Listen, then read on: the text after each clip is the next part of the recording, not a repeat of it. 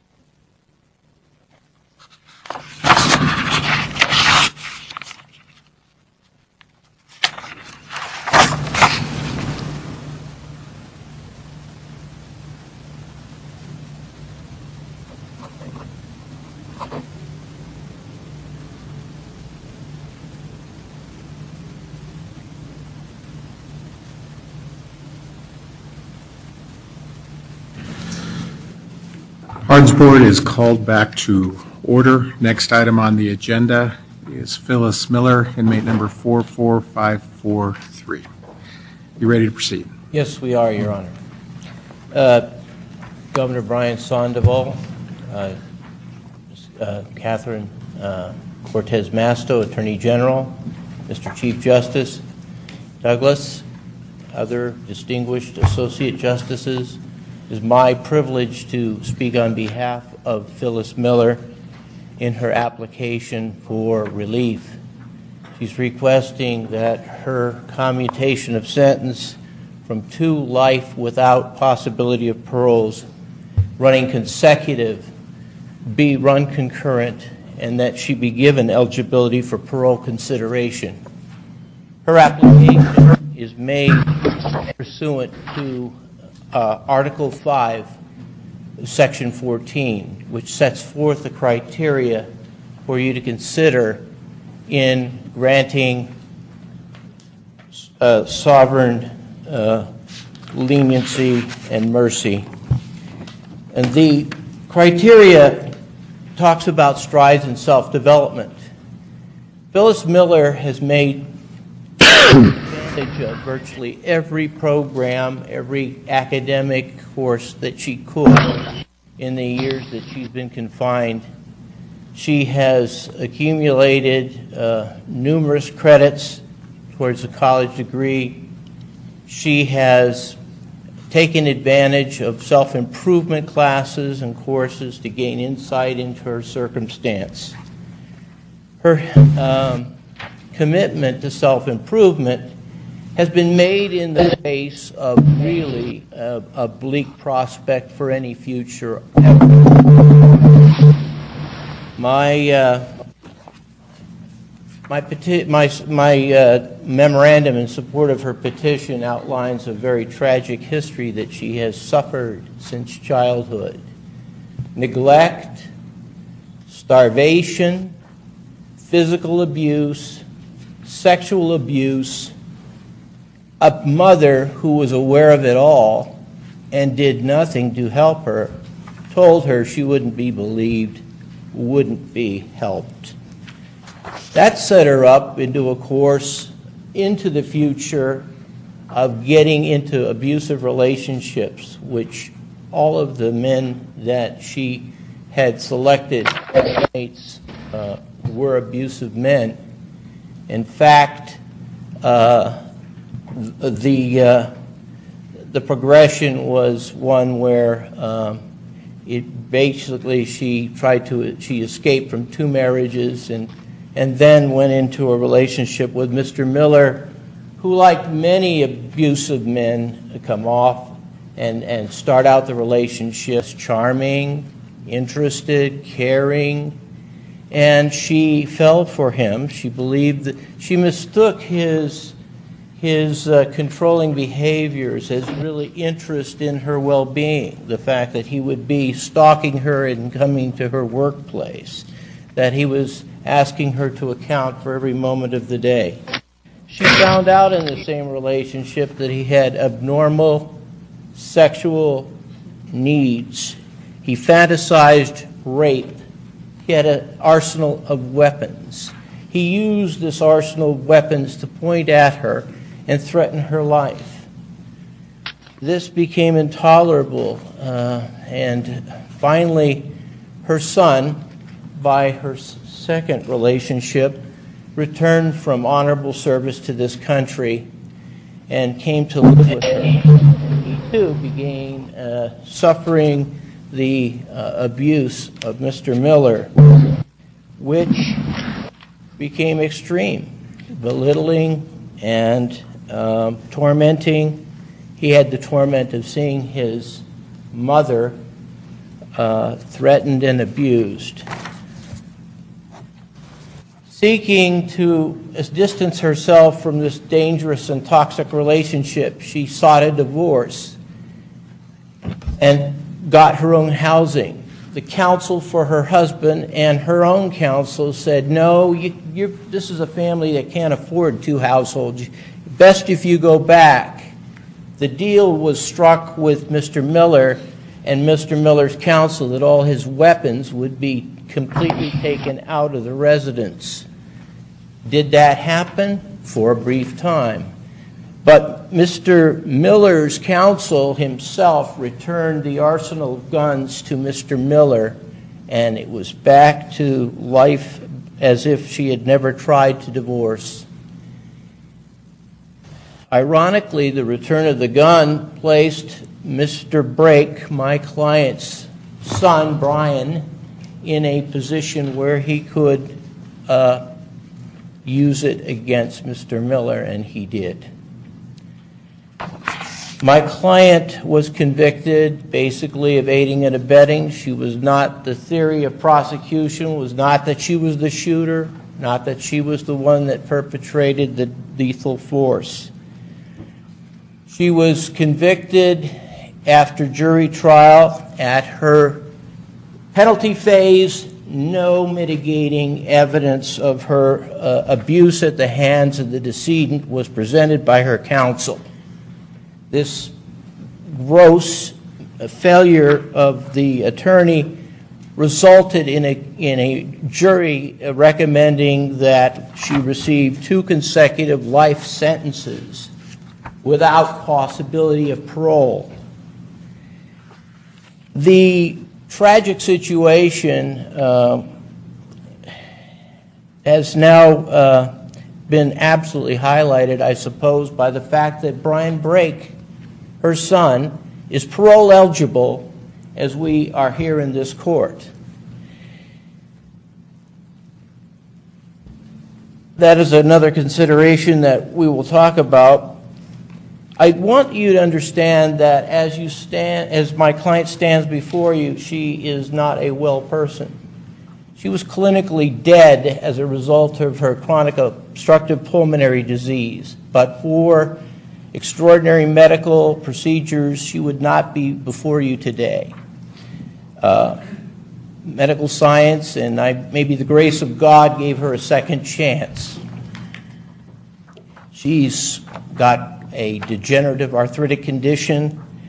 She also suffers a severe coronary condition. She needs lots of medical attention. She could best be served if at some point in the future she could be released where she could get the kind of health care that would be available to her.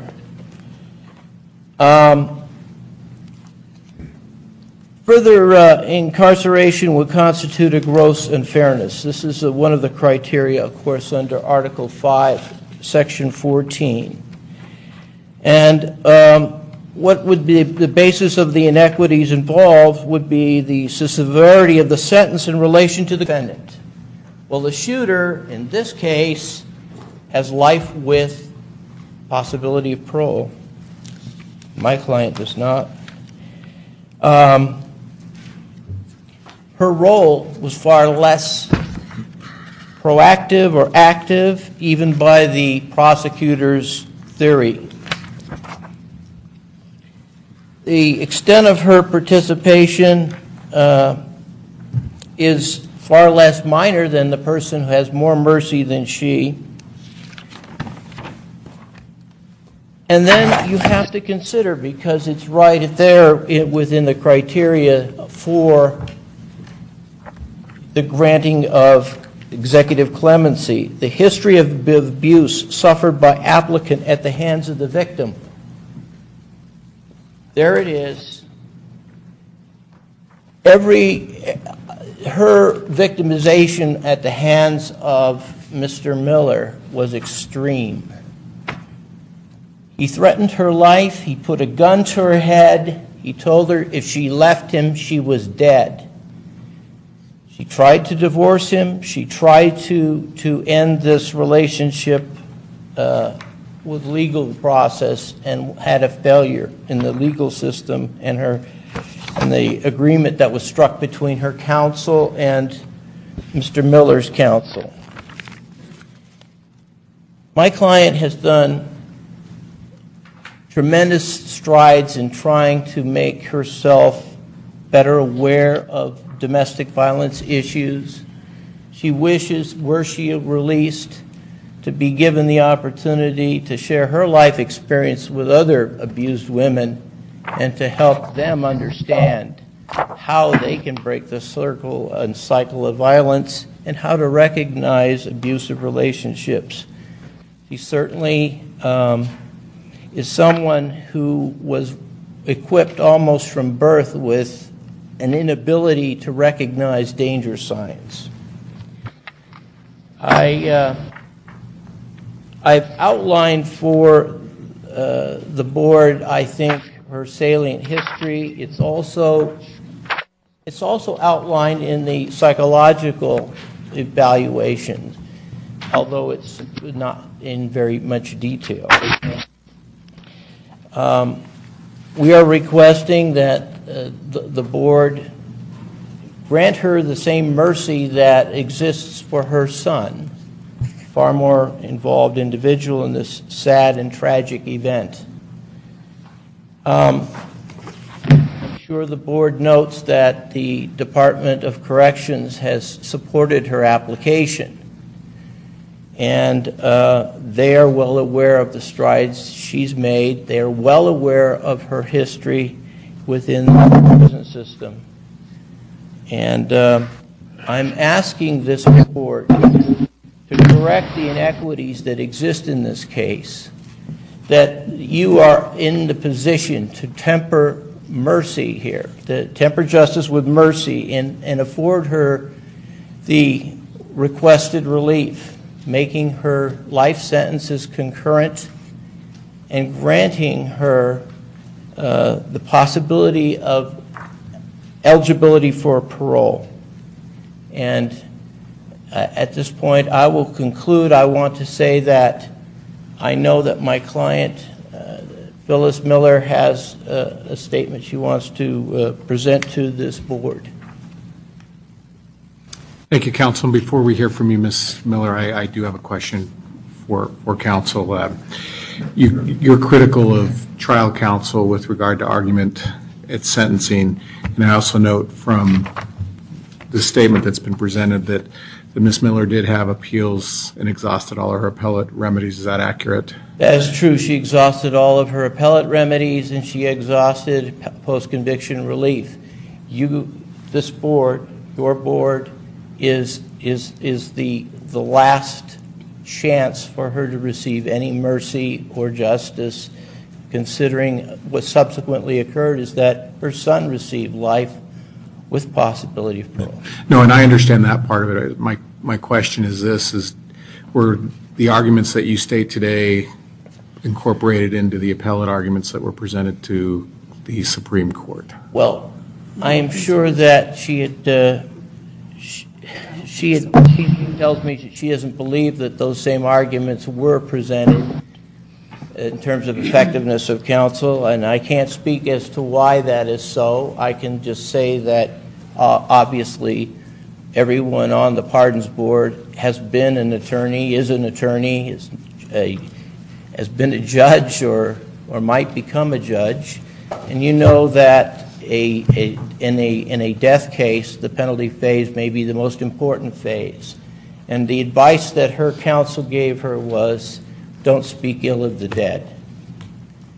And so it came that nothing was discussed about what she had endured. And I believe it is that failure that probably caused the sentence that we see imposed upon her, tragically. And another question is, her programming is admirable, but there's also a very extensive disciplinary record during her incarceration. Do you have any comment with regard to that record? I would just say first on behalf of Phyllis that it is often difficult to adjust to a situation where one's life is behind bars and totally structured.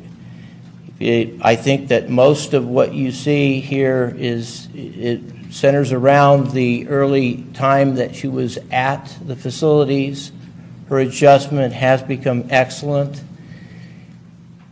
It is difficult to imagine the hopelessness that one might feel in a position where they knew that the sentence that they had received would not even have a glimmer of hope that they would see the street in their lifetime. And that probably doesn't enhance adjustment to confinement. But ultimately, she's accepted and realized that her confinement is her reality, and she's decided to make the most of it.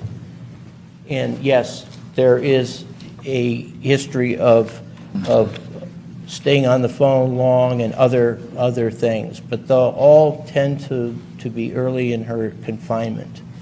Before I move on to Ms. Miller, I wanted Justice Douglas. Counsel, I've heard you, but there's another issue that I'd like to bring up, and I'd like to hear some comment. There's an issue about a foiled prison escape and a plan to kill a guard while in prison. Would you comment about that? Because that gives me great pause. Well, all I know about the situation was that apparently some of the women or girls there at the facility wanted to come up with some harebrained scheme to escape, And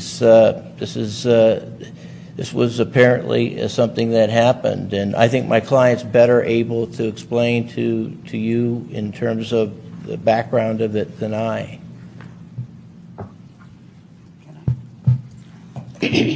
6 weeks after I arrived in prison, we spent like 30 days in intake at that time. 6 weeks after I arrived in prison, my roommate had requested me off intake. She was a lifer. She had been there for like 13, 14 years. The abuse I'd suffered all my life took on a different form. All of a sudden it was manipulation, threats, you do what you want, we're on one side, the guards are on the other, you do this, you do that.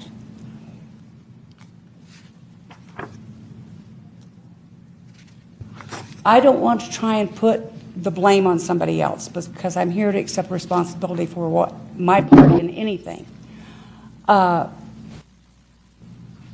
I have to be honest about the fact that I was scared to death. I knew absolutely nothing about prison except what I'd seen in movies where it was rape and you get beat up. In fact, all this situation that happened was I went to the hole and they gave me 4 years. I did 10 months. When you're in the hole, you go for evaluations every 3 months. I literally thanked them for putting me in the hole because I could adapt and I could learn. And above all, I was safe. I was safe from threats. They would stand outside my cell and scream at me. If I came out, they were going to beat me up. They were going to cut me. All kinds of threats. So I opted to stay in my cell. Then I didn't have to face that. And I did that for 2 years and 10 months. But I had no part in no escape. There was talk of it, yes.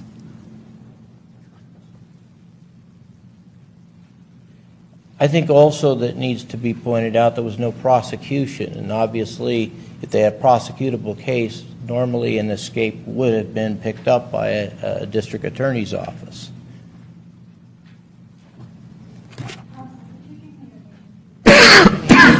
J. Roske, R-O-S-K-E. Counsel, I don't believe everything that's printed in the newspaper, but it alleges that Miss Miller and a boyfriend did plan something, and I do have grave concerns, and that was shortly after she was incarcerated. So I just state that for the record. Thank you, Chief Justice Douglas. Other questions from board members for counsel?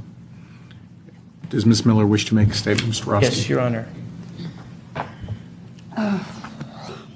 First, I'd like to thank you for the privilege of even being here, because I never thought this would ever happen. Oh, I'm sorry.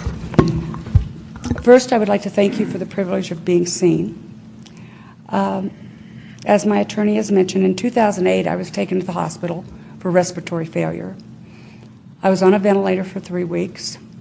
During that time, on a ventilator, when your lungs need oxygen, it draws from your extremities. So all of a sudden, when I wake up, I can't walk, I can't write, I had a hard time remembering. It just drained everything because my lungs needed the oxygen. This was the way it was explained to me. The chaplain from the prison came up. She went back and told everybody that it was done. I was never going to make it. I wouldn't be back. They notified my son that your mother's going to die. For the grace of God, he gave me a second chance. And that's what I would like to ask you guys for. A second chance to show what kind of person I am. I would love to be able to help somebody else, because every time you watch TV or hear the news or read the newspaper, it's all about abuse. It's all about somebody getting killed. And I can guarantee you that any murder that has ever occurred, there's been abuse in that relationship to some extent. Once I got out of the hole, I kind of felt like I was a little bit more on steady ground. I began to take classes. I took college. I took so many groups that I began to repeat them. And they would say, you know, you're not supposed to repeat these. But every class I took, I learned. It's so easy to say, well, why didn't you leave? Why didn't you leave? Well, the threat of staying is horrible, but the threat of leaving is also horrible. When somebody beats you down mentally, let alone physically, mentally, to where they make you think you can absolutely not survive without them, it's pretty mind-boggling. Like my attorney mentioned, I had filed for divorce, moved out. I had put everything I had into remodeling our home and making it as nice as possible. He was to sell the home and reimburse me so that I had my own money so I could buy my own house again. He said he couldn't afford to give me the money because he just couldn't afford it. So the deal was struck between the two attorneys that I was to move back home. He promised he wouldn't bother me. And I kept saying, it's not going to work. I know it's not going to work. And they said, well, this is the only alternative. And he agrees. I said, I would agree only if all the weapons were removed from the house. His attorney agreed to keep the weapons. The very day I moved back in, I hear him out in the garage, and he's got all his guns.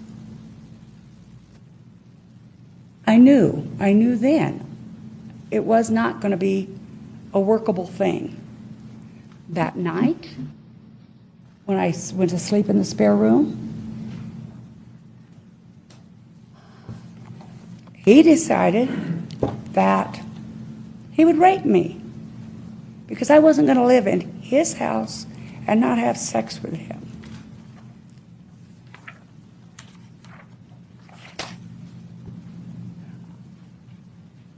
I could go on and on and on and make all kinds of excuses, but I don't want to make excuses. I want to accept the responsibility. I am so sorry that there was a death out of this. I wish there would have been other ways. I wish I would have been a strong enough person to have seen another way out. I wish I could have known the avenues to travel to have ever, before it ever got so far. But I didn't. I feel like when I recovered from my hospital stay, I feel like God gave me a second chance at life. And that is really what I would like to ask from you today.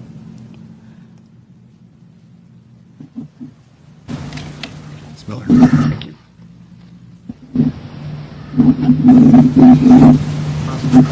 President, who wanted to speak on behalf of Ms. Miller's application? She has no living siblings, I believe, and her only son is confined in Nevada State Prison, is Pine Break. So we have no one, I believe, that would speak on her behalf. Thank you. You may be seated. Yeah. Mr. Helzer, on behalf of the Washoe County District Attorney's Office.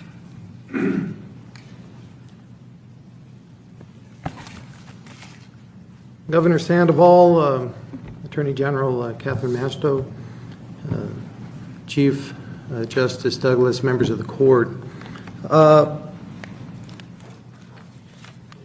There are other cases here that concern Washoe County, but this is the primary reason why I appeared here today is this case. And I understand the consideration being given the other cases. I'm not trying to be critical, but this request should be denied. She stands here convicted of aiding and abetting murder in the first degree with the use of a deadly weapon. Possibility of parole by the jury, and they ran consecutive pursuant to statute that was in place at the time. This is not a case that really merits a reduction. Some of counsel's comments are a little out of sequence, so to speak, but I wanted to address them up front. And I just note that we have a son who returns from the service. I would ask that you look at that son as something that very few people have that come into their relationship, which is a means by which to go. Go with your son. Ultimately, she did. Let's get out of here. Files for divorce, they get out, and the attorneys talk her into going back. Now, apparently, it is so horrific, yet that discussion does not occur between her and her counsel because no attorney, having heard that, would ever say go back there. But she goes back. And I'm not saying that there may not have been a reason. There may have been financial leverages in that divorce. I don't know. But she had her son, and her son go back. Ultimately, the guns that were returned, by the way, I believe one in particular was used to kill Mr. Miller. Now, I would also point out that there are many, many things that have taken place while she's been in prison, programs. But the sense I have gotten today is that the person that went into prison is the person that sits in front of you. Where have you heard that anything that happened to her that might have been mitigating was addressed to the extent that the public is no longer at risk? Any community that has this individual return to it is at risk. This is a direct risk. This isn't like a drug person who you could almost anticipate a collateral consequence of violence. This person inflicts violence. And when they talk about the inequity that is associated with what her son received, I would submit that the influence of a mother to obtain her goals of revenge, financial stability, a house, was substantial enough that in fact her finger was on that trigger. Did you hear anything about her son today? The remorse in the sense that his life is over. Now, he's in prison and ought to be, but in a sense he's a victim too. Another life lost in association, in addition to Mr. Miller. When we talked about who is here, I do ask that this board give consideration to the daughter of Mr. Miller who would like to speak, who I think will tell you that she saw her father, her mother. You've seen their letters. I know you've read them. I don't want to reemphasize them. I think she can speak for herself about what that loss has meant to her, in particular, at a time when you say, I would like to have had my father walk down the aisle with me, but I am deprived of that privilege and that dream, so to speak, that she had held for so long. This marriage that has been referred to, this third marriage, I believe, was from 1992 to 1994. Fairly brief duration. A divorce was filed. People are away from each other, and they come back together, and this consequence flows from it. Chief Justice Douglas, I would ask you not to lose your concern for what was described as a harebrained idea. Substantially more than that. Documents provided you tell you that that harebrained idea went so far as to say, let's shoot the guards on the tower and we'll get out. The person who she was communicating with was the same person she ran to Utah with after the jury was deliberating, but before they returned a verdict. She was returned to our jurisdiction not by her own volition. I guess you could say it was, but really it involved trickery to get her back. I'm not sure the extent of it. But she came back. She was with that individual. That is the individual where letters were found from her, where the gun was found. Now, was it actualized? Did they act it out? No. That discussion should chill you to the bone. Let's kill a couple of guards and we'll get out, but let's make it a little better. You know what part of the plan was? When I get out with my abusive cellmate, we'll kill her. Then there won't be any witnesses.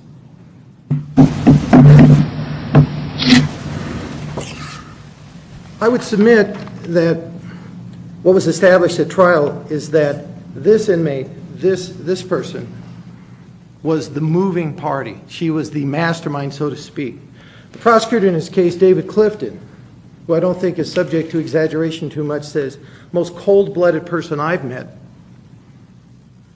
I say that very often. He's done many, many murder cases.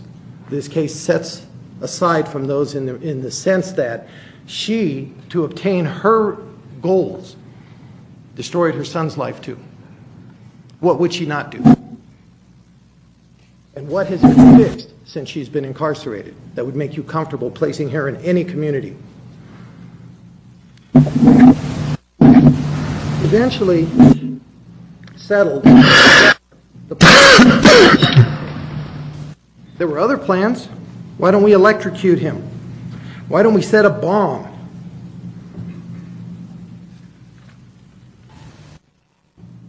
There was an alibi planned. She was going to be at the bar, going to take a cab. That's her alibi. No alibi for him, just for her. Didn't fly, jury didn't buy it. She's involved completely in the murder. They saw it. They convicted of aiding and abetting with the use of a deadly weapon. I've talked a little bit about the impact. Mr. Miller is gone. His daughter sits in the audience. Her son has effectively had a life that has been ended for her. Daughter, who's in the audience, who has no father, said something that I think is of worth. There was other damage. Mr. Miller had a daughter, had a sibling who died in an auto wreck. The mother of Mr. Miller gave up after this murder. And I don't think it's an exaggeration to say she died of a broken heart. She gave up. 2 children gone. But let's give her mercy.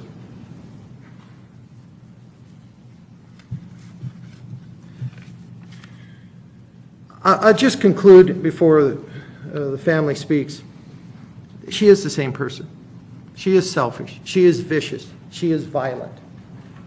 She may be a little older, but guess what? She doesn't have the ability maybe to do some things, but she influences others, and she can still do that. I don't care how old she is. She didn't pull the trigger, but her hand was on the shoulder of the person who did. She wasn't going to shoot the guards, but she was going to provide the person who would. And then they were going to be a dangerous person. She wants a huge benefit from this board today. She wants you to grant her request. And ask yourself, should you? On you that says, I deserve it. Remorse for her son. Admissions that she was involved, that she did these things. I didn't hear any of that. Those are the foundations to beginning to deserve some consideration, and they didn't occur here. This sentence alone, that you serve it, and that after you're done with any questions of me, that you allow the family to speak. Thank you. Thank you, Mr. Helzer. I don't have a specific question in this case, but it would be helpful to me in the future if you provide something in writing, because there was no presentation in the packet from the Washoe County District Attorney's Office, which gave me the impression that you were not in opposition. And Your Honor, Governor Sandoval, I think receiving that request from you will be honored. All right. I will do that. Thank you. Any other board members have questions for Mr. Helzer? Thank you, Mr. Helzer.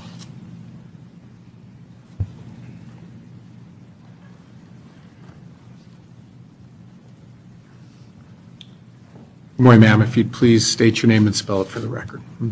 Tammy Davis, T-A-M-M-I-D-A-V-I-S.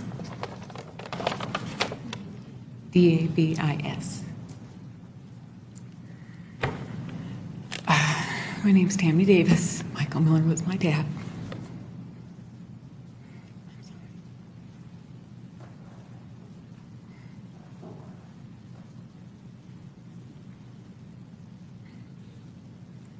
Honestly, I'm initially surprised to be here today. It's hard for me to understand how this option is at all possible for somebody who set murder in motion.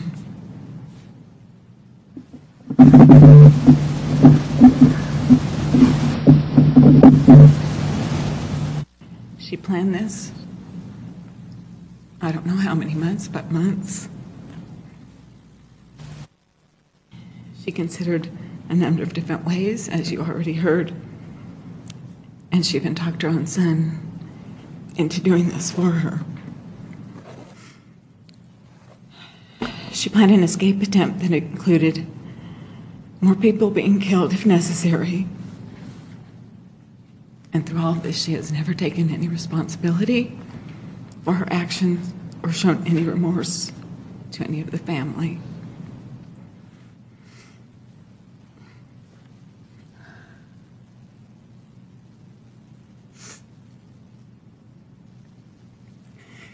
This month, I had my 18th Father's Day.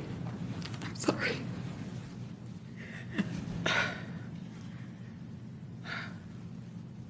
I had my 18th Father's Day without my father. And I've had so many other special days in my life, but they were always overshadowed by this and by him not being with me. And I will never get back any of those things or him. And it is something I have thought about every day since November 2nd of 1993.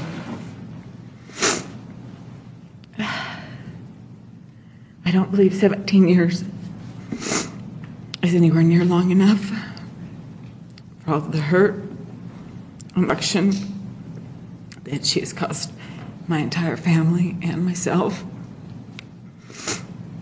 And I know that life is not always fair,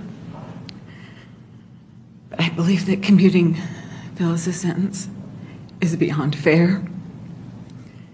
And if doing the right thing matters, the right thing is to deny this request. I also wanted to say, after hearing previous statements, I only had my dad for 28 years, but I never saw him being violent. He was never abusive to myself or to my mother when they were married. I was also close with his second wife. She was at the trials, which obviously they were divorced by then. She never has said anything about him being abusive, ever, to her. That just wasn't my dad. That was not him at all. Thank you. Thank you, Ms. Davis.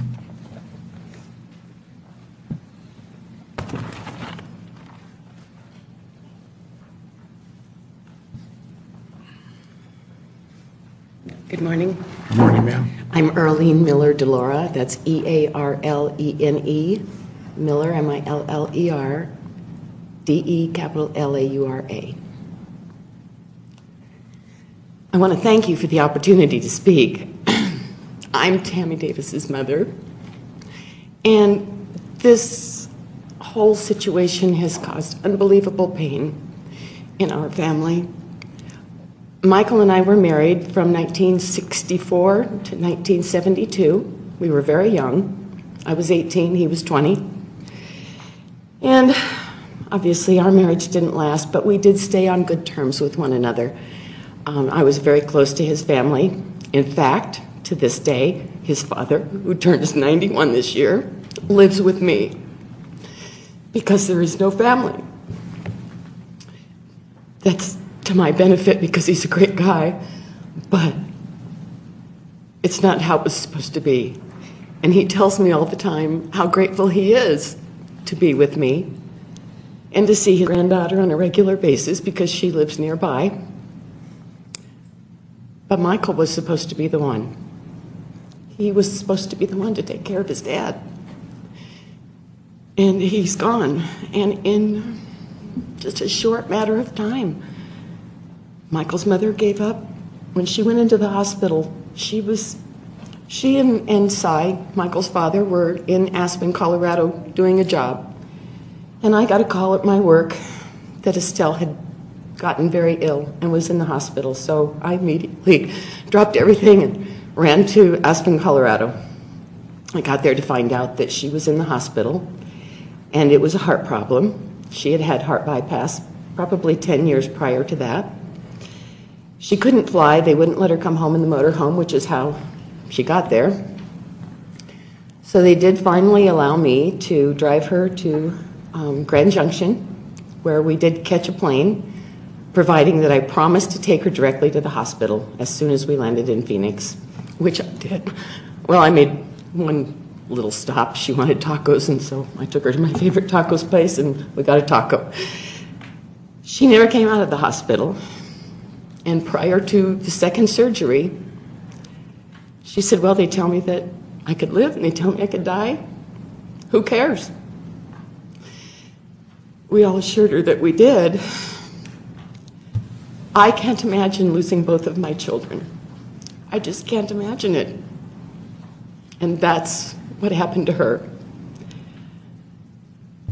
This woman, Phyllis Miller, and I think it's ironic that she carries the name Miller for the rest of her life, actually. She took away the last child of this couple. To speak to the man that Michael Miller was, I can tell you that during the entire time of our marriage, there was no violence whatsoever. In fact, I was the major fighter, because I'm like this. And he would walk away. He would leave. He wasn't a fighter. The man that raised him, I have never seen raise his voice even in anger. The mother that raised him, I have never seen behave in any violent manner. That might have come from, if it even was possible, I can't imagine.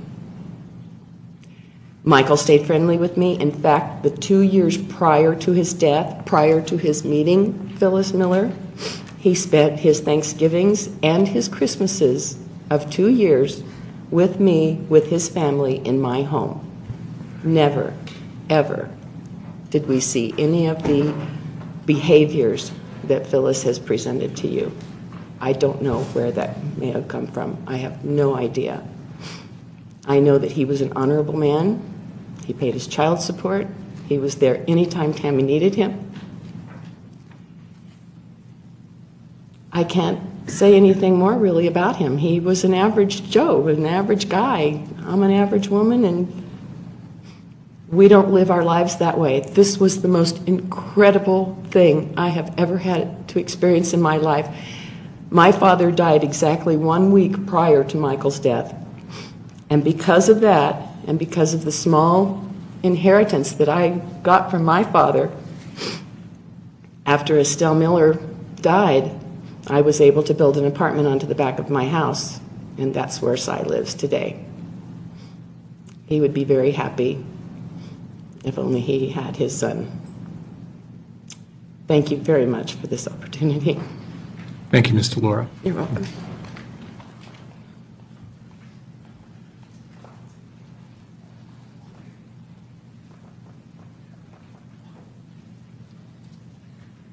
Is there anyone else present who would like to speak on this matter? Comments from board members?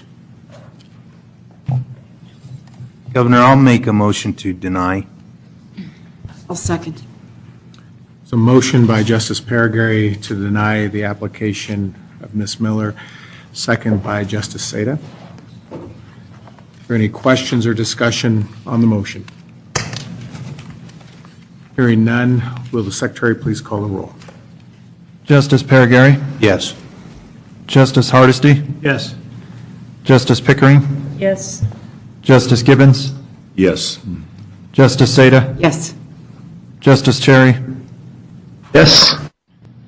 Chief Justice Douglas? Yes. Attorney General Masto? Yes. Governor Sandoval? Yes. Motion passes to deny.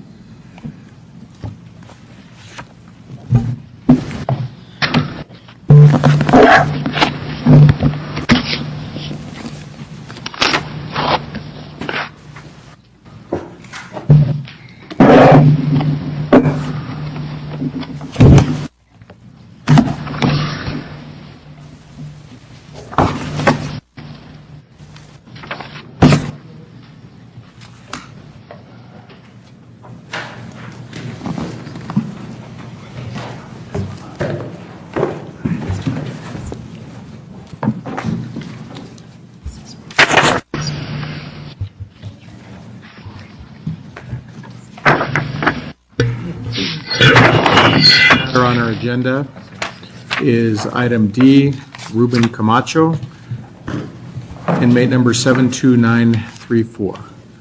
Ms. Malone, do you wish to make a presentation?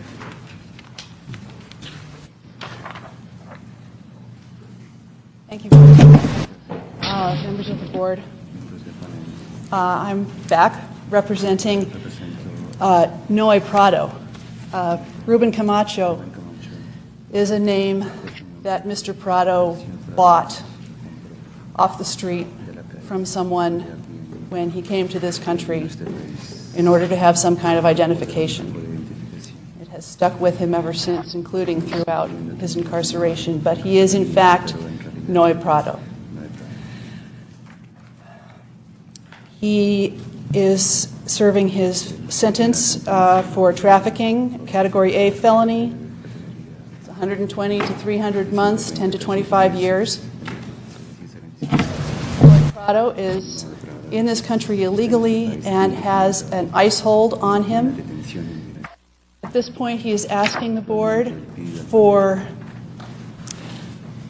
either a commutation of his sentence and a release to the federal authorities, or an immediate parole eligibility and release to the federal authorities.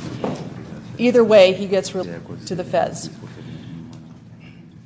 He has now served 9 years in prison. At his first parole, he's serving a consecutive sentence, and so his first parole to the street eligibility comes up in October of 2013.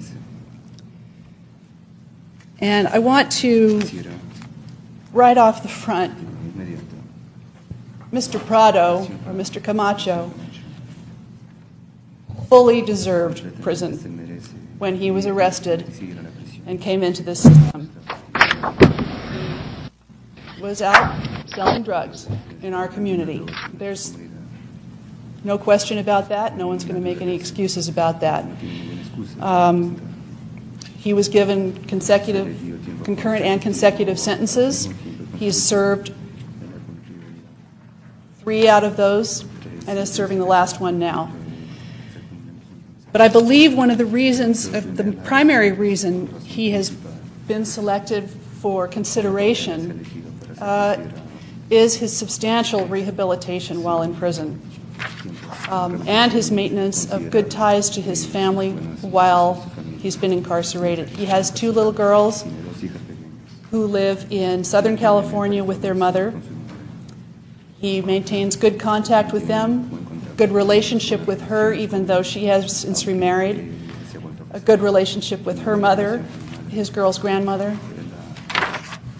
And he has taken it upon himself while in prison to learn what he can and do what he can for himself. He has learned English. He has an interpreter here, but I'm quite confident that he's understanding everything, and he speaks very fluent English. He's just extremely nervous right now, understandably. He's gotten his GED in English. He's taken the reading, writing, math classes. He's recently, just within the past few months, passed the Nevada State High School Proficiency Reading Exam in anticipation of trying to work towards a diploma. He hasn't been able to do that yet. But this is all in his second language, and he has done this all while in prison. He has worked consistently. He's done auto body work, which is skilled work, and he can do that again if he is released. He has addressed what he did feel was a problem, gambling problem, which was part of, some of the underlying issues that encouraged him to do what he was doing. At this point, what he is hoping for and what he is asking this board for is the ability actually just ultimately to go home to Mexico, to his mother, to his 2 brothers, to live there, doing what he is able to do with his mechanical and work skills, and also with his English skills to be able to maybe work in some field in which that's useful, because he does speak very good English at this point. Reads, writes. Because his daughters are U.S. citizens, they are able to travel freely back and forth between this country and Mexico. They do go down now and visit their relatives there. They come back. They are getting a solid education, good support, plenty of family. But his father did die while he's been incarcerated. He never saw his father again. His mother is getting older. She's needing more help. And he has, honestly, no wish to be back in the United States. I would remind the board that, again, any release that he were to obtain, were he to get parole eligibility, would be directly to his ICE hold and to the federal authorities.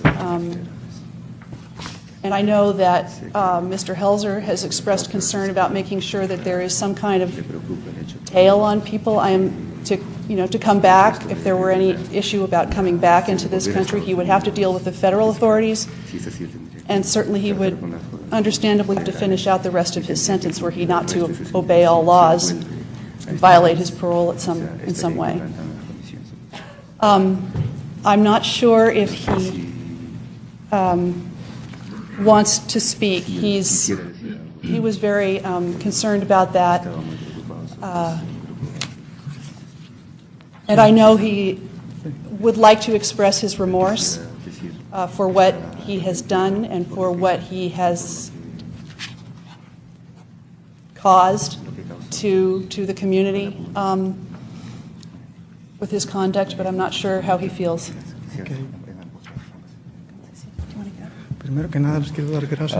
First of all, I would like to thank all of you for the simple chance of being here.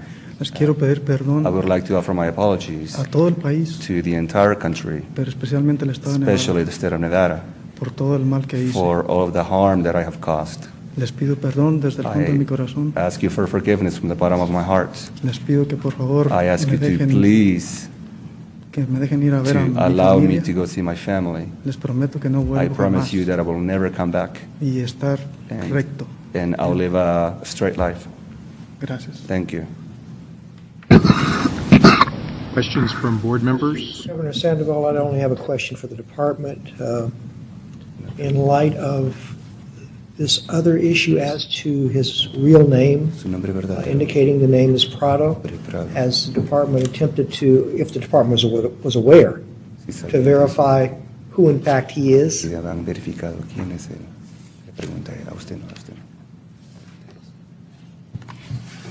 May I, Justice Douglas?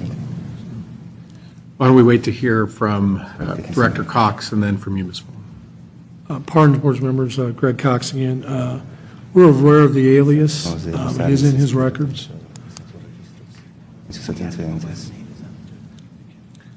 As we always do, we have to go by the name that's on the judgment of conviction.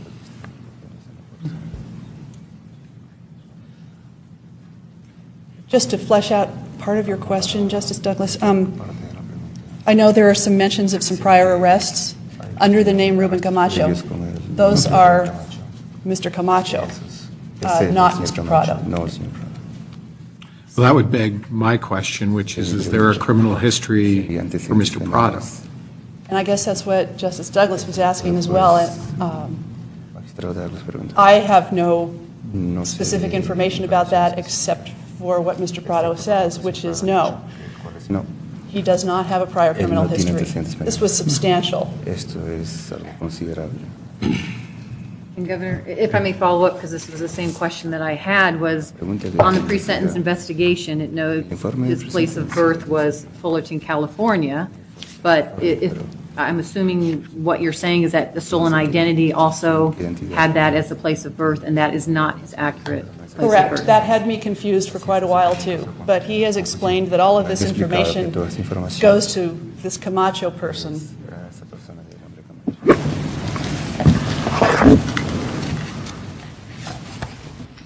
I don't know. For example, I mean, No sé, por ejemplo, if at the time of sentencing, en el momento de su sentencia, la any condena, investigation was done si se investigó, with respect to Noe Prado specifically, or not. I mean, it seems that the name relied on was Ruben Camacho. Governor, can I ask? Justice Gibbons. Thank you. Ms. Muller, I noticed that Justice Hardesty was the district judge on the Yes. case. Did Mr. Prado tell him or anybody his real name at all prior to sentencing? I'm not sure. Let me, if I I may mean, just... the reason I ask is the judges, district judges, must rely on those pre-sentence investigation reports. That's critical to their analysis, and if it's not even the right person, it really puts the district court in a bind to properly analyze the case to determine what that person's background is.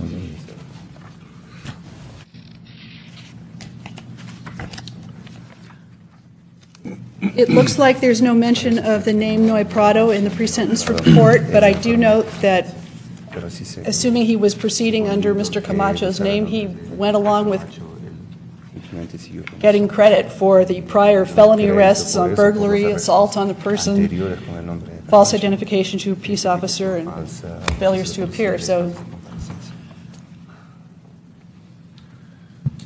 Well, I don't have a vivid memory. I do remember Mr. Camacho very well, and I also remember, and I wouldn't want to harm his chances here in front of the board, but I can't remember if you, Mr. Camacho, are the one, or Mr. Prado, but I thought you were the one that came in and pled to a third-time DUI offense with the opportunity to take advantage of a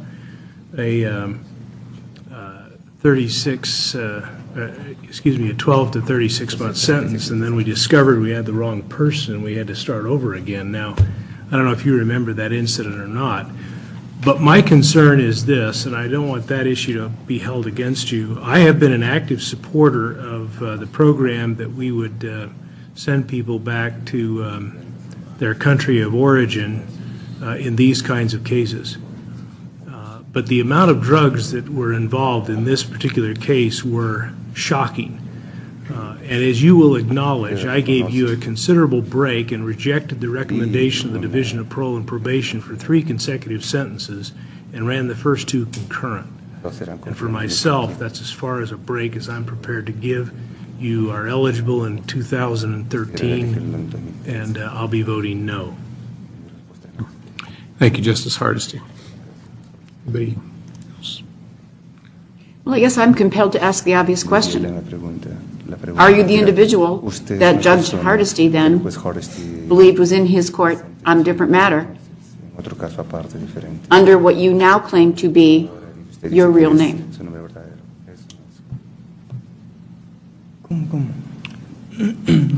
I didn't understand that question.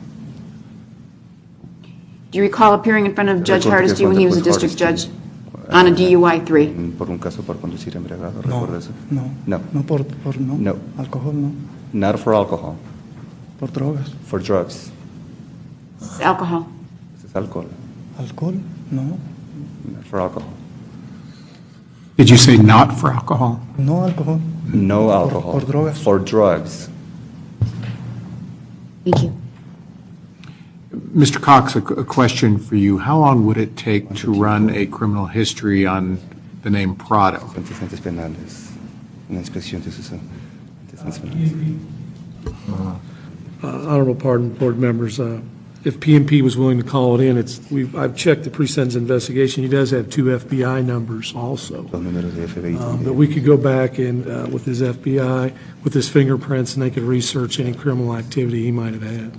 Well, and it may not be necessary given the decision of this board. I know that Justice Hardesty has indicated his feelings on this, but I don't know if we need to table this if it is the will of this board not to consider this application. I actually make a motion to deny. I think 700 grams is significant. Second Justice Perrigary's motion. We have a motion to deny by Justice Perrigary, a second by Chief Justice Douglas. Before I accept the motion, I want to see if there's anybody else who wanted to speak on behalf of this matter. Is there anyone present? Director Cox. Again, pardon the board members, ICE does recognize him as Noe Prado Esquivel, the DOB. That's in our information system. That's who they recognize him as. Thank you, Director Cox. We do have a motion and a second. Are there any questions or is there any discussion on the motion? Hearing none, will the Secretary please call the roll? Justice Perigari? Yes. Justice Hardesty? Yes. Justice Pickering? Yes. Justice Gibbons? Yes. Justice Seda? Yes. Justice Cherry? Yes. Chief Justice Douglas? Yes. Attorney General Masto? Yes. Governor Sandoval? Yes. Motion passes to deny.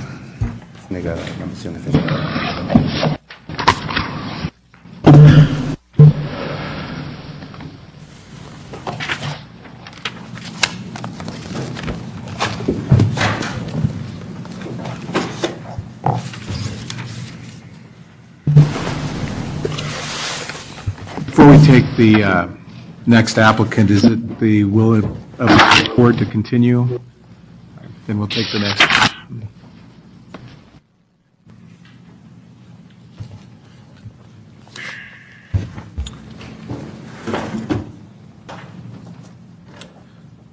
Next item on the agenda is the application of Mark McKinney, number 16966.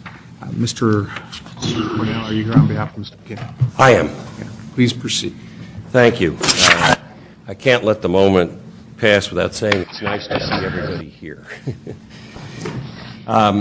My name is Richard Cornell. I represent... Mr. Cornell, and I apologize for interrupting you, but if it's a hardship for Mr. McKinney to stand, tell him he's feel free to sit. It is. Thank you very much. First, again, I want to introduce the people who are here in support of Mr. McKinney. We have Karen DeMarco, who is Mr. McKinney's wife. We have Matt Fugate, who is his stepson. We have Carolyn Burgess, who is his mother-in-law. And we have John Whitaker, who works for Mary Lou Wilson, Esquire, as his friend. Ms. DeMarco testified before the board in 2008, and she would say nothing really substantively different. So I'm not going to call on her and the others, but I do want to make sure that the board has read Dr. Gedney's letter of June 23, 2011. I received this obviously late. It's my understanding that it's been submitted to everybody in their package. I don't know if everybody's had a chance to read it or not. Excuse me for a moment, Mr. Cornell. Do all members of the board have this letter dated May 16, 2011 from the State of Nevada Department of Correction? Yes. Okay, please proceed, Mr. Thank you. You all have it. I won't read it word for word. I'm assuming that the board has reviewed it, but to highlight it, since Mr. McKinney saw you last in 2008, he's had a major stroke. He had had a history of heart attacks before that. He was put on an anticoagulation drug that worked for a while, and then in May of 11, he became extremely sick, had a 50-pound weight loss, has Crohn's disease. He was admitted to Carson Tahoe. Dr. Gedney references it as one of the worst cases of pancolitis secondary to Crohn's. Had a lengthy stay in the hospital. He was returned to regional medical facility. He's cleared the infection. He's extremely weak, as I think you can had a total of 50-pound weight loss from his standard weight. He's regained some strength. He was placed on the yard in a wheelchair because he felt that he would get more emotional support by his friends who could give him extra food. And Dr. Gedney states points that I think are very significant for the board's consideration. In light of the patient's underlying significant vascular, including heart attacks and strokes, and his current problem with Crohn's disease, I feel that this patient is at high risk for significant morbidity and early mortality. I also feel that from a medical standpoint, he'll be a potentially high medical liability in regards to the costs to the Nevada Department of Corrections as well. This result strikes me as dovetailing with what I feel is the most significant thing in your package otherwise, which is the report from the prison psychologist, Dr. Rebecca Loftus. Now, in 2008, the prison psychologists weren't quite so kind, if you will, to Mr. McKinney, yet he took 4 of the 7 votes for the relief he sought. Dr. Loftus, on the other hand, now having seen Mr. McKinney, says that the likelihood of Mr. McKinney committing another similar offense is not great. I have to say, from my layman's point of view, I fully concur. This man is 55 years old. You see him, he looks about 75. When I saw him in June of this year after getting retained, I was shocked. I walked right past him. He was the only inmate in the visiting room. I didn't even recognize him. He looked that different. I cannot imagine a man in this condition, if released, going out and robbing anybody. I just can't visualize it. But besides that, looking at his condition and thinking about why he's in prison for so long, which is essentially 1 robbery of 1 bar with 6 patrons, where he has been in now for 285 months by my calculation, or 23 years, 9 months, I said, what would happen in federal court if this case could be heard in federal court? What would the sentencing guidelines, the United States sentencing guidelines, say under robbery? And I looked them up. The appropriate guideline is 2B3.1, or robbery. It starts off at a base level of 20. The Guidelines Commission would up at 5 levels for branding or possessing a firearm. That's what his co-defendant did. And because he's an aider and abettor, he's liable for that. But there are no other adjustments within the guideline. There was no financial institution involved. There was no bodily injury to anybody. There was no escape. There was no carjacking. There was no theft of guns. And the loss in this case was less than $10,000. With his criminal history, I think fairly he'd be at Category 4. So what a federal judge looking at this case would be faced is a guideline calculation at offense level 25, history 4, which would be an 84 to 105 month sentence. I think a reasonable federal judge would be at the high end of that because of the number of victims, quite frankly. But then there would be several downward departures to consider. One would be minor participant. Mr. McKinney was not the gun wielder, he was the wheelman. His testimony was that he was a wheelman forced to do what he did by Mr. Gaines. The jury rejected his testimony and found him guilty, fair enough. But he would be a minor participant, I think, under any fair reading of the facts. And at trial, he testified, and although the jury rejected his testimony as to him, they accepted it as to Mr. Gaines. And possibly a clever federal defense lawyer could argue some type of downward departure for a substantial assistance of the government in convicting Mr. Gaines. That might not fly, but it might. Depends on the judge, really. But realistically, what you're seeing is a case that is somewhere in the neighborhood of 60 to 100 months in the federal system. He, as I said, has served 285 months at this point. Now, before we leave the subject of Mr. Gaines, one of the major driving points in his favor in 2008 was the fact that this board gave favor to Mr. Gaines, which enabled him to see the parole board quite a bit earlier. And the argument was, well, if Mr. Gaines gets that kind of relief, why not Mr. McKinney? As has been shown in the package, Mr. Gaines blew it. He was granted grace, and he blew it. I mentioned that to Mr. McKinney. He did not know that. He said, you know, if the parole board could have brought me in to testify before them at his eligibility hearing, I would have told them why you should never let this guy out. The point being, do not judge Mr. McKinney by what Mr. Gaines has done. Mr. Gaines blew it.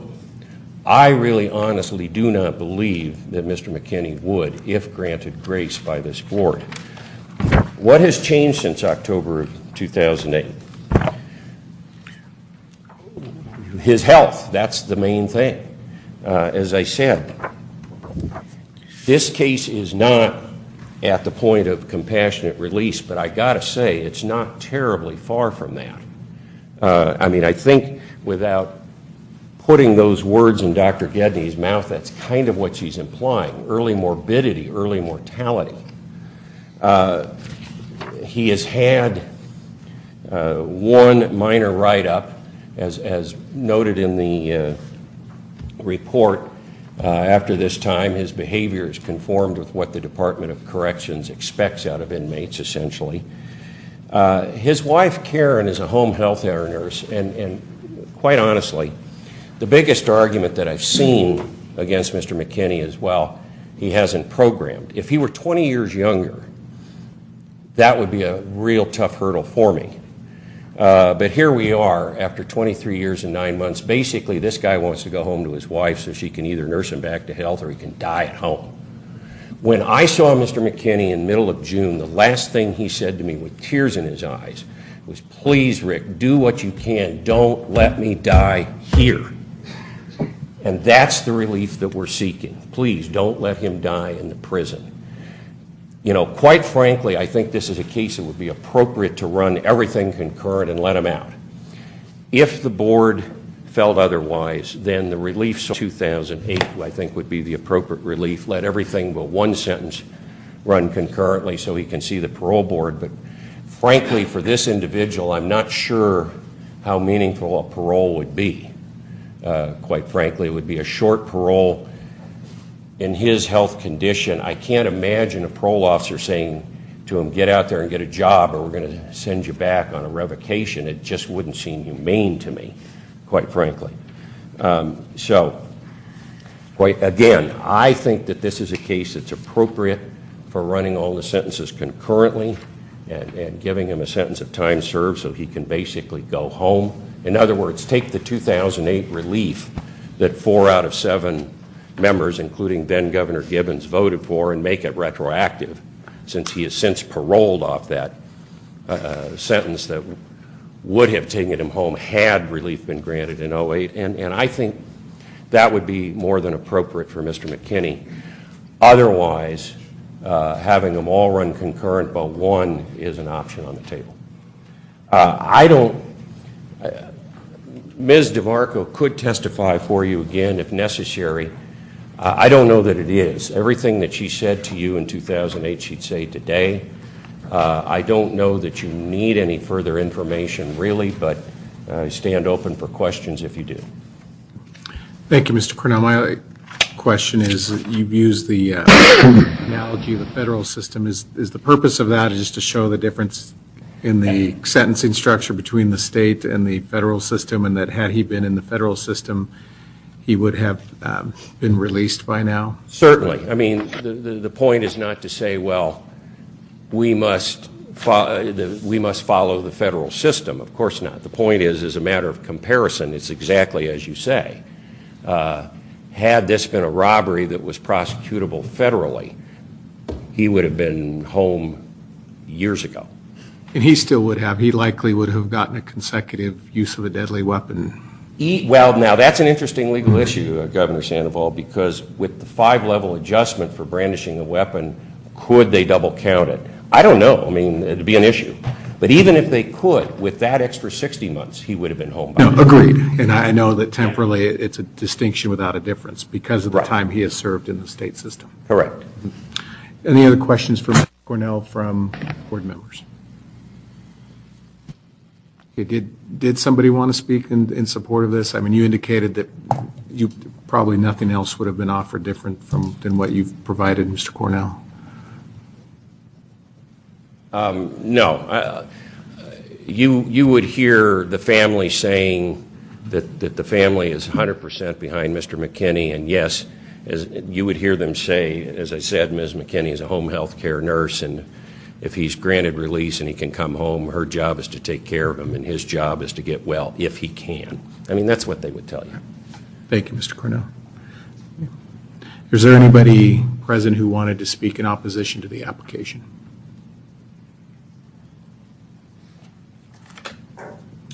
Board members, any comments or is there a motion? Governor, could I ask a question of Mr. Cox? Yes. Justice Mr. Cox, on the, I know you've made no recommendation on this particular application. I'm just curious why. And my second question is, I know we've been told in past pardons board that it costs something like around $20,000 a year to house an inmate. With somebody like with all these medications that Mr. McKinney's taking, just out of curiosity, how much more does that drive up the cost to the Department of Corrections to house people with these type of medical problems? To the board, Greg Cox, sir. On average, it's $23,800 to incarcerate someone in our state.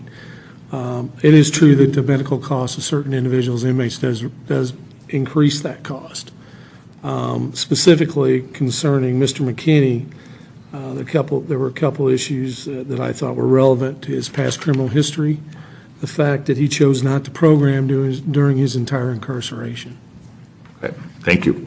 And his escape history from Southern Nevada Correctional Center. And so your recommendation is actually that no action be taken? Correct. Okay.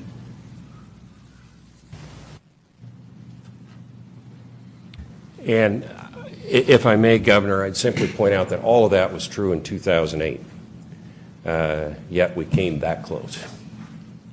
I mean, basically what we're seeking is to have you take the position of Governor Gibbon and the three justices who voted for Mr. McKinney last time to hold their votes, and hopefully one of the remaining to vote for him. That's what we're seeking.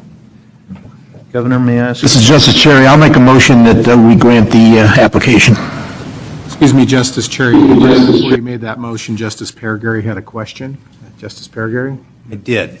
During the last hearing, one of my questions was the programming aspect. I made a comment as to the criminal history, and the only time he wasn't committing crimes was when he was in prison. And then I had a concern that he had been in prison a significant period of time with no programming, and it doesn't appear there's been any programming since we saw him in 2008. I agree, Justice Perigary, and again, if we could turn the clock back in time to 10 years ago, that would be a major problem. I just can't emphasize enough the rhetorical question. At this point, you see this man, what programming can he do realistically? I know this from my experience with other inmates I've represented. If they are an RMF, there is no programming. But knowing that it was a concern in 2008, you would think that there would be some effort in that regard if you're going to ask to be placed before this board again. Well, we did have the heart attack pretty shortly after that hearing. 3 months. 3 months. And in fact, my understanding is that there was a fair amount of reporting, a fair amount of lag time between the heart attack and the reporting because Mr. McKinney was trying to tough it out and stay out of RMF if he could. But he was in a significantly debilitated state for that period of time. That I know. That I can accurately represent to the board. Okay. Thank you. Justice Cherry, do you still wish to make your motion? Yes, I would still make that same motion. And I did vote in favor of him the last time, and I didn't recognize him either this time. I think his health is terribly deteriorated. Justice Cherry, will you specify the nature of your motion because Mr. a couple scenarios.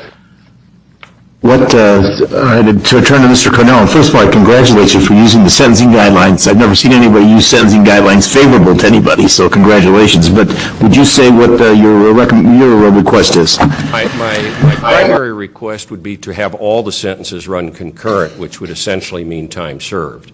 If that's voted down, my secondary request would be to have all but one run concurrent so that there is one with a parole tail. Which would be I would adopt the second one. I like the idea of maybe a parole tail, even though I think he's harmless probably now. That would be my motion. Okay, Mr. Cornell, for my benefit, will you state again what option 2 was?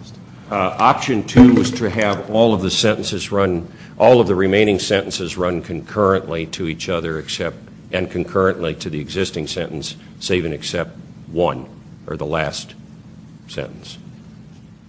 And what would be the consequence of that in terms of the action if the board were to favorably approve that motion? I would have to defer to Director Cox and Ms. Bisbee for that answer, but I think because it's under the old statute,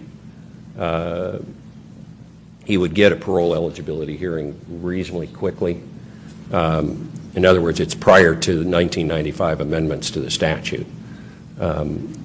So the credits, I think, would come off the front end, and he would probably, I don't know. Again, I'm going to defer. And I'm going to defer to Ms. Bisbee because I would like to understand exactly what the nature of the motion is. Governor, if I may, if you look at Section 1 of your packet, page 1, that is the sentence structure provided by Department of Corrections, he is currently active on sentence number 7, for which he will become eligible for parole August 2012.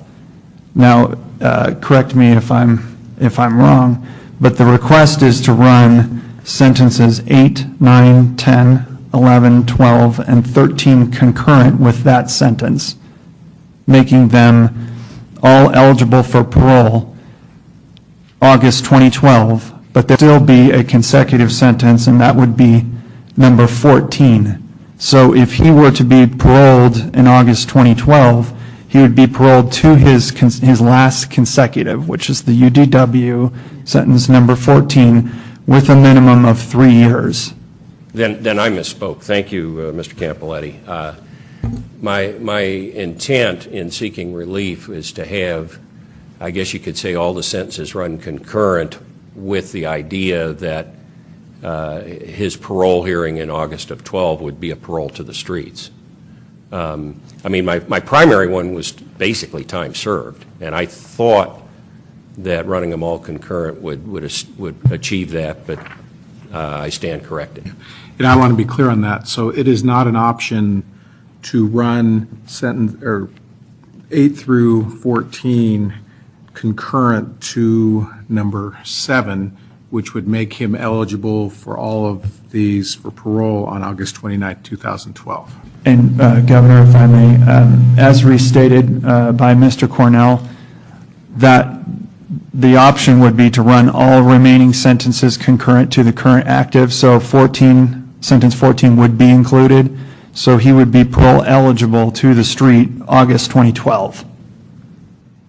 And what would, excuse me, Governor? Justice Hardesty. Yes, and how many credits does he have on the high end? So what's the tail? Because that sentence that if he got parole, he'd still have to go to 2018, less credits, right? That's September 11th, right? 2011. Of 18, 9/11. He's serving 7.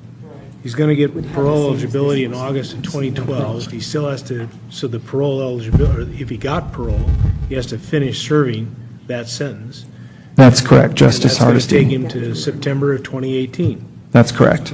So if we run them all concurrent, this man's going to be in prison till August 12. If he gets parole, he's going to be under a tail till 2018. Justice Hardesty, that is correct. Okay. I would suggest. I'm satisfied with that as my motion, if that's applicable. And Justice Cherry, to make sure, I'm going to restate it to make sure that I have it right. Your motion would be to approve the application, which would entail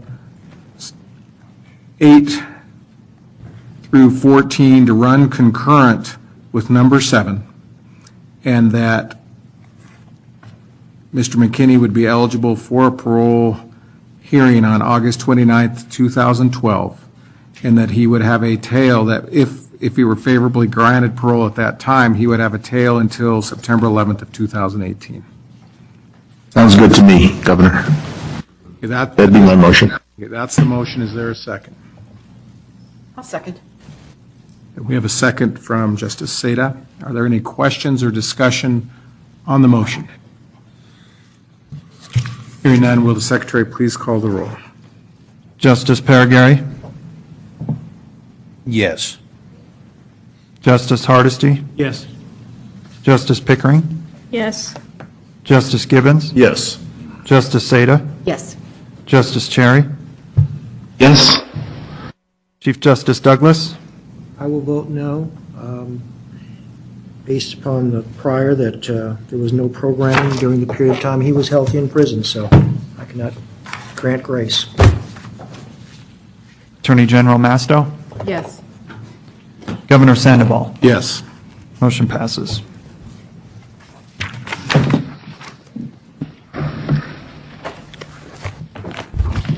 Thank you, Mr. Thank you very Cornell. much, Governor.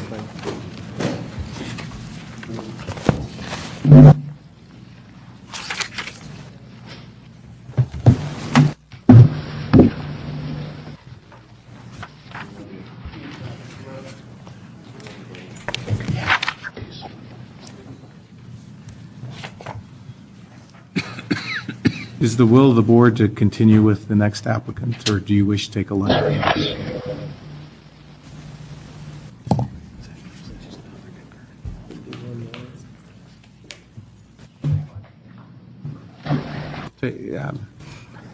Let's take a 10-minute break until 12:30, and then we will continue at that time.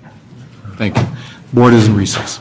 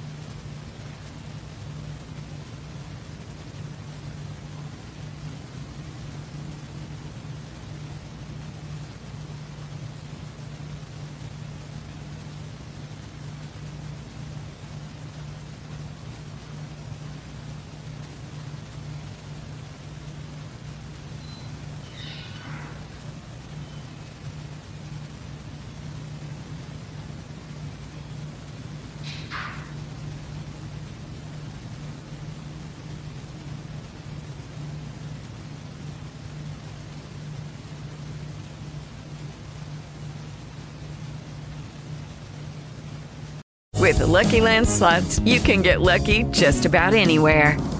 This is your captain speaking. We've got clear runway and the weather's fine, but we're just going to circle up here a while and get lucky. No, nothing like that. It's just these cash prizes add up quick. So I suggest you sit back, keep your tray table upright, and start getting lucky. Play for free at LuckyLandSlots.com. Are you feeling lucky? No purchase necessary. Void where prohibited by law. 18+ terms and conditions apply. See website for details.